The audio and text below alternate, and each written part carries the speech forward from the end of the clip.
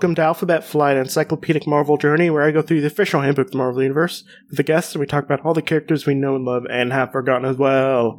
My name is Jesse Cooper, and with me today is Daniel Nah. Episode 200, woo! Woo! Yeah, I was gonna, like, I mean, people already know, because, but whatever. Yeah, this is episode 200! Guess what? I'm not even halfway through these books yet. Wow, man. There's a lot of Marvel stuff out there. I'm going to be, at the end of this book, I'll be halfway through it, technically. Because I have, 5 more books after this, I think. Oh, boy. No, wait. Yeah, I have 5 more. There's 9 volumes overall. Jeez. There's a lot of Marvel stuff. Yeah, that's a lot of Marvel stuff. Yeah, I knew I was going to be in this for multiple years, but, there's a reason why I do it thrice weekly, because it's just if I did it weekly, then I'd be dead, basically. And so it's just thrice weekly. Yeah, I could get through that. And no, I'm gonna probably still have a couple more years. Episode 200. It's a pretty good. I think mile marker to have, even though I'm doing this thrice a week.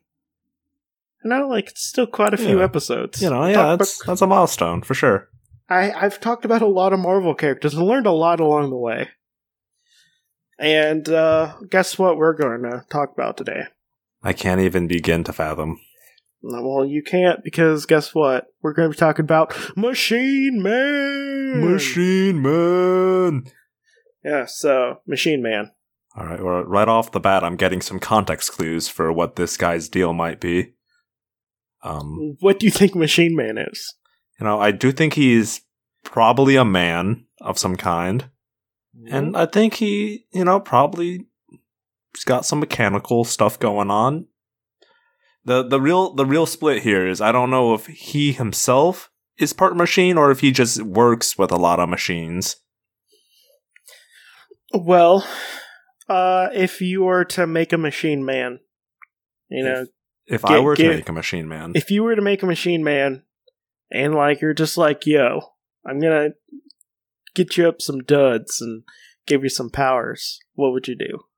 I would definitely go with the part where he's part machine, and I'd give him some cool machine parts I don't know, car wheels to make him go real fast, and a gun for an arm. I'd be a bad supervillain. You would be awful. Well, guess what?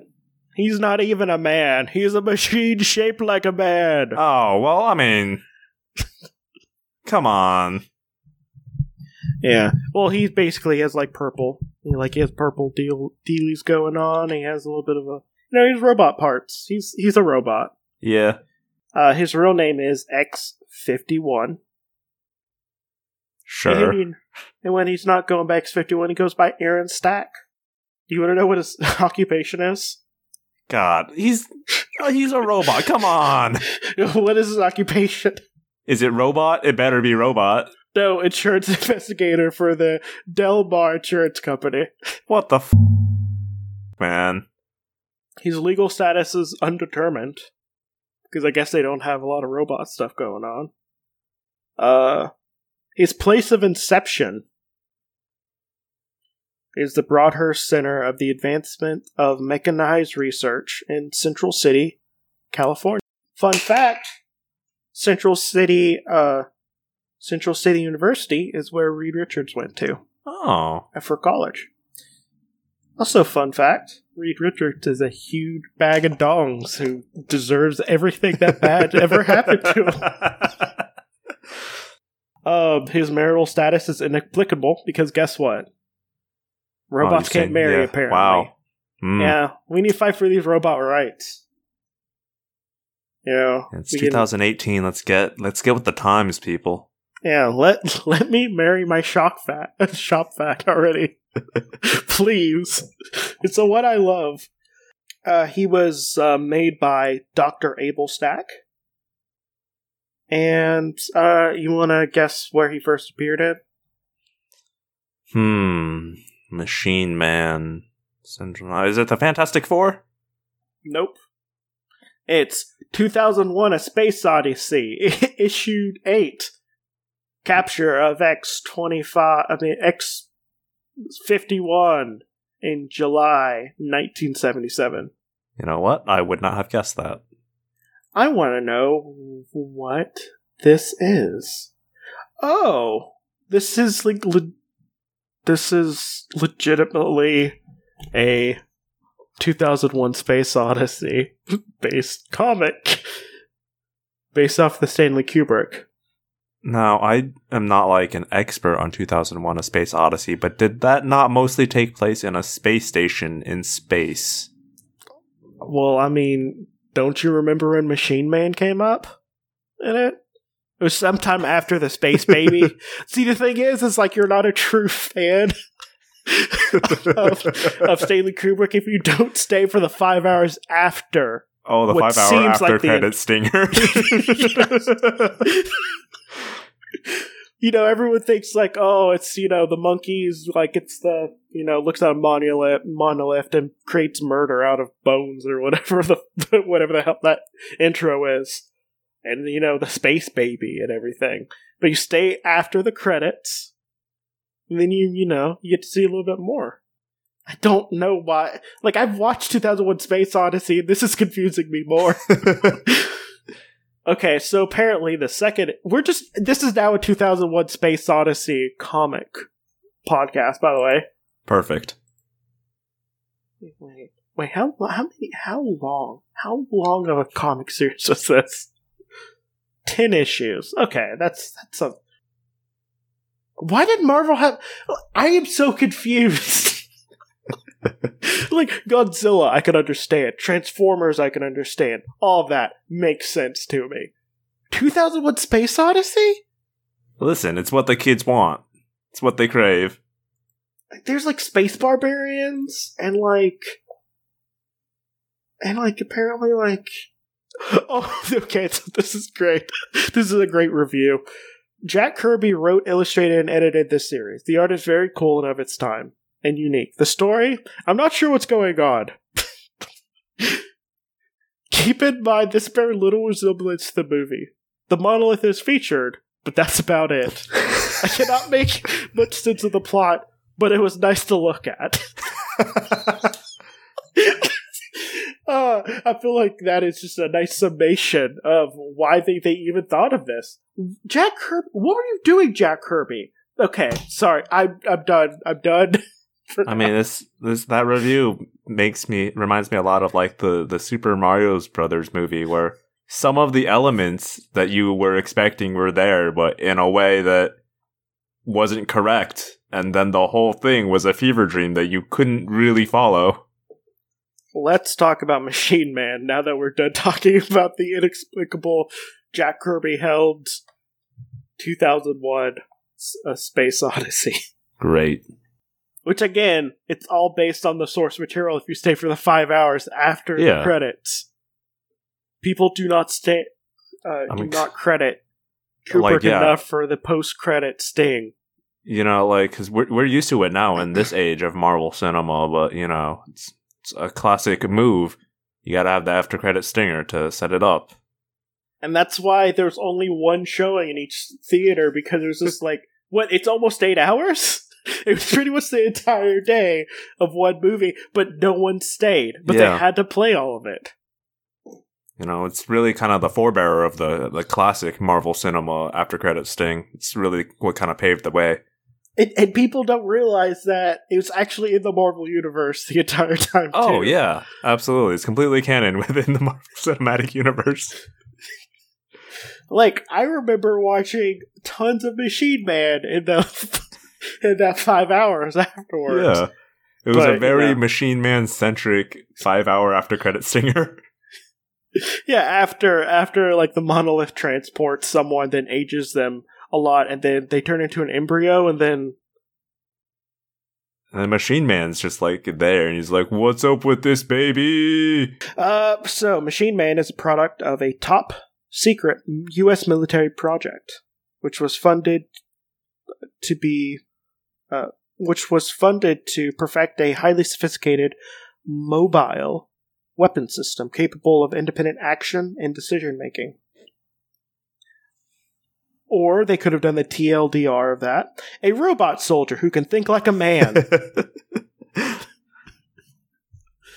There was a long sentence for a robot soldier that could think like a man. Yeah. It's that's the classic bit. The scientist explains that to the general, and the general's like, "In English, son." And he's like, "We're just trying to make a robot man."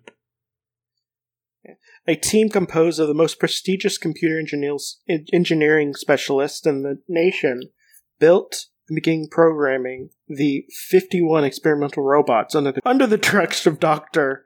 Oliver Broadhurst. Dr. Abel Stack, a brilliant computer heuristics programming specialist, reasoned that a robot could only think like a man if he was treated like one.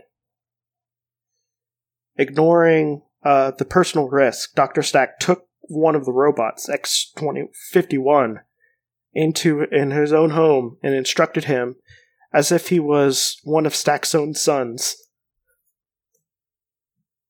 So kind of like a Curious George scenario going on right now. Yeah, exactly. Stack believed that the robot and man could live in harmony and work together to realize a better world. Stack even went as far to have an artificial face made out of a low-density foam to simulate flesh. And a realistic wig fabricated for See, I feel like after you add the face and wig, you're going for something else there. It's a bit of a bicentennial man scenario now. I mean, I was going for, sex bot, but, it's whatever. Well, I mean, that's what Bicentennial Man was about. Yes, it wasn't about a robot that lived for a long time realizing, he could become human. It was about him becoming a sex bot. Well, yeah, I mean, he was just like, I need to get a human dick so I can fuck. Exactly. Remember that line? That classic Robin Williams line, I need a human dick so I can fuck. I wish I could do Robin Williams impression, but, I'm just running in my head.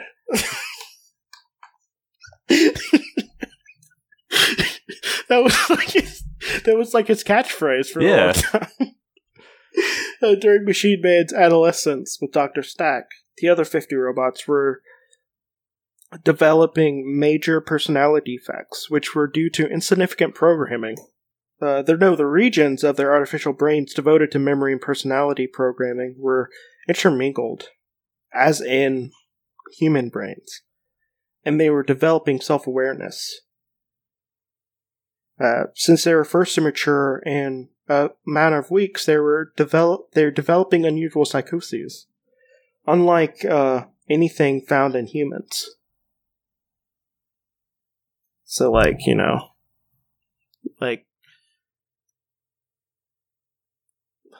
was gonna make a joke, but I forgot what it was. I'm just like, okay, Jesse, you can do this. Nope, no, I can't. So essentially, these robots had depression, schizophrenia, delusions of grandeur, emotional imbalances, and they were also walking robotic weapons. Sure, which is good. Nearly 3/4 of the robots experienced a nervous breakdown, and the program is determined a failure. So, all of them were, destroyed. And they had, an auto-destruct device. So essentially, a self-destruct signal was sent out. Yeah. And, Machine Man's was taken out. Sure. Before he could be blown up. But Dr. Stack was holding it in his hand. Oh. I see. Yeah. So instead of self-destructing, he was... friend-destructing. Dad-destructing? What would be the opposite of self-destruct? What if he... destructed? Yeah. That's the word. He was just destructed. And then, Machine Man was just yo, I'm gonna become Aaron Stack and find my place in the world. And then he became an insurance. And then for a while he worked as an insurance investigator. and no one who he worked for knew he was a robot. Man, insurance really? Why not? Why not? I guess. So there is an alternate future of 1990 where Machine Man was deactivated and buried by his old enemy, Industrial Sunset Bane. Wait, excuse me, come again? Industrialist, sorry. Okay. Industrialist Sunset Bane, which is still a bad name. Yeah. Alias Madam Menace. Wow, that's not better. Yeah. In this future timeline, Machine Man remains buried until 2020, where he is exhumed and reactivated by a useful gang of technology scavengers called the Midnight Wreckers. Oh, hey, we're coming up on that. Yeah, so, set your times, set your alarms for unburying Machine Man. Yeah. Elon Musk is going to dig him up and turn him into a super weapon. Yeah, that's what he's going to do. How do you think we made Teslas? They're all just robots developed from Machine Man. So he's 6 foot, weighs 850 pounds. He has red eyes. He has black artificial hair. And he has a bunch of robotic systems, which we're not going to go over, because guess what? He's a robot in the Marvel Universe. He does whatever he wants, because robots are basically magic in the Marvel Universe, except you add technobabble to them. But I would like to talk about Machine Man as a comedic person, because he's a very comedic character. Okay. Through most of his run after that. So one of the major things he was in was Next Wave, which if you haven't read Next Wave, you should, because Next Wave is super funny and great. They fight Elvis Modocs. Come again? Elvis Modocs, an Elvish version of this guy. An Elvish? No, Elvis. Okay. I thought you said Elvis, and I was hoping that you had said Elvish, because that would have... Elvis, as in... The singer, Yeah. Okay. They fought a bunch of devil dinosaurs, and, and he's, over his years of trying to become a human, he starts hating humans, but not, in a bad way. He just, really enjoys... He really enjoys insulting them. Okay, I can relate to that. Fleshy. He calls them fleshies and fleshy ones. He rewired his brain so when he drank beer, he could actually get drunk. Nice. Yeah, and he seems to be at least slightly attracted to Elsa Bloodstone. That is a name. Well, I mean, Elsa Bloodstone's pretty cool. And by pretty cool, I mean, I only really know her from Frozen, the hit Disney movie. Yes, Elsa Bloodstone. The hit Disney princess, Elsa Bloodstone, Yeah, she's basically like a monster hunter. She has a thing called the Bloodstone. And stuff, and she just, that makes her somewhat immortal. And she just fights monsters. She shows up in some stuff. And, let's talk about Elsa Bloodstone for a while. Yeah, she was born in Arendelle, and she developed ice powers. She's another redhead. Because, most about women that, in Marvel are. a lot of redheads. For the most part, she's the super badass woman with guns trope that pops up occasionally. She has a son who is one of the cooler characters from in the Avengers Academy.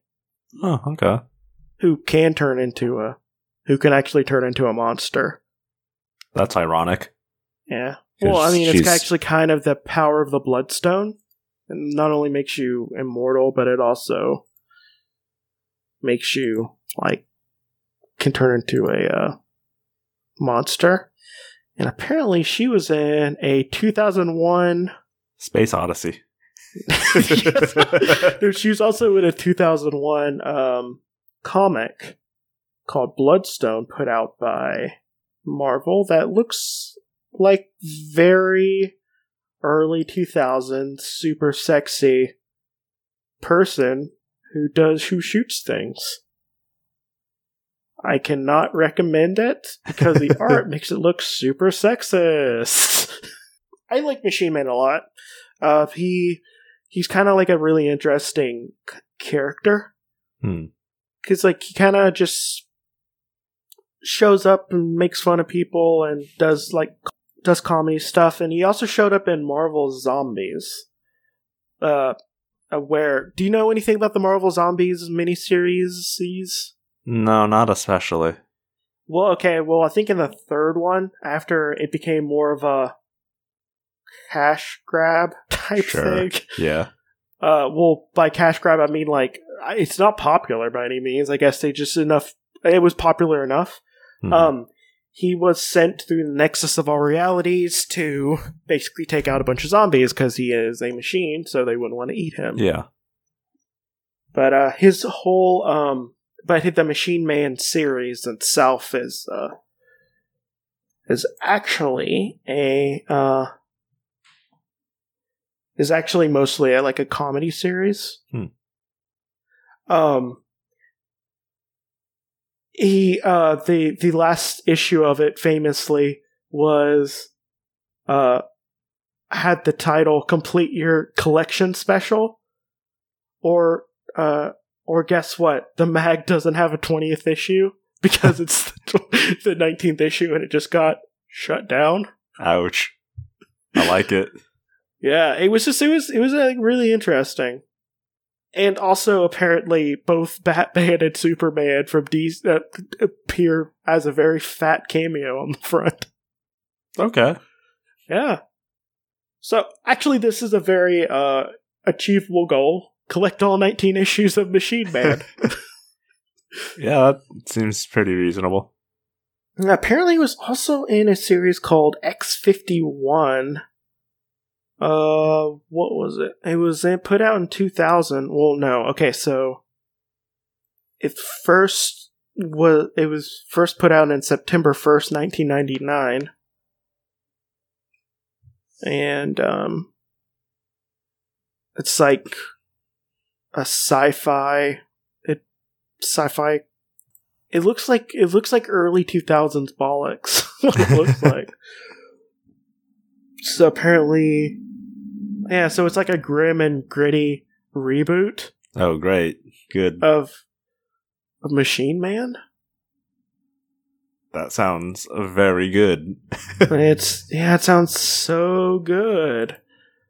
Ooh, this art, oh my god. I am so glad we're past this type of art.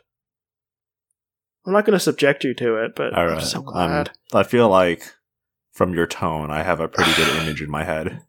Yeah, it's just like the worst of late 90s art. But yeah, so Machine Man, what do you think about him? But so I think we're done talking about Machine Man. So yeah, what do you think? What do you have to plug? All right. Well, I run a auditory experience. It's not quite a podcast. It's called Audiomorphs. If you like Animorphs, but you hate reading, boy, do I have the podcast for you. Can you not read a 150-page book? Listen, I'm not here to judge. I'm just here to read it to you. Yeah. It's nice hearing those young teens go through so much trouble. Yeah, they do go through a whole awful lot for being like 12 or 13. It's really kind of messed up. It's really messed up, and it's only going to get more messed up. Oh, yeah. You haven't even gotten to the point where one of them has to fake their own deaths. Which one was that one? 45. Oh, yeah, I got a ways to go till that. Oh yeah, no, yeah, you're right. I forgot about that. Yeah, that's when they're all on the run. Yeah. Yeah, you haven't even got to the point where they have to talk about, well, if disabled kids morph, do they get their abilities? Oh, the auxiliary animorphs. Yeah. So, it's only going to get more messed up. A lot of good stuff to come, but you can check that out at audiomorphs.podbean.com or audiomorphs on iTunes. And if you'd, maybe like to. Maybe you like to talk. Maybe you want to hear more about some animals. It's some terrifying things. Maybe you want to hear that. You can go to Creeper Critters, my cryptid podcast, where I talk about cryptids. Some of them are horrifying. Most of them are horrifying. But some of them are sexy. Some of them are sexy. Some of them, literally, all they do is lure people in by being sexy, then eat them. Just like Lorelei. Yep. And, there's one that is just a sexual assault bat that will keep on sexually assaulting you until you tell people about it. It's horrifying. That's a lot of things in a sentence. It's awful. And I'm going to talk about it one day. So, woo! How fun.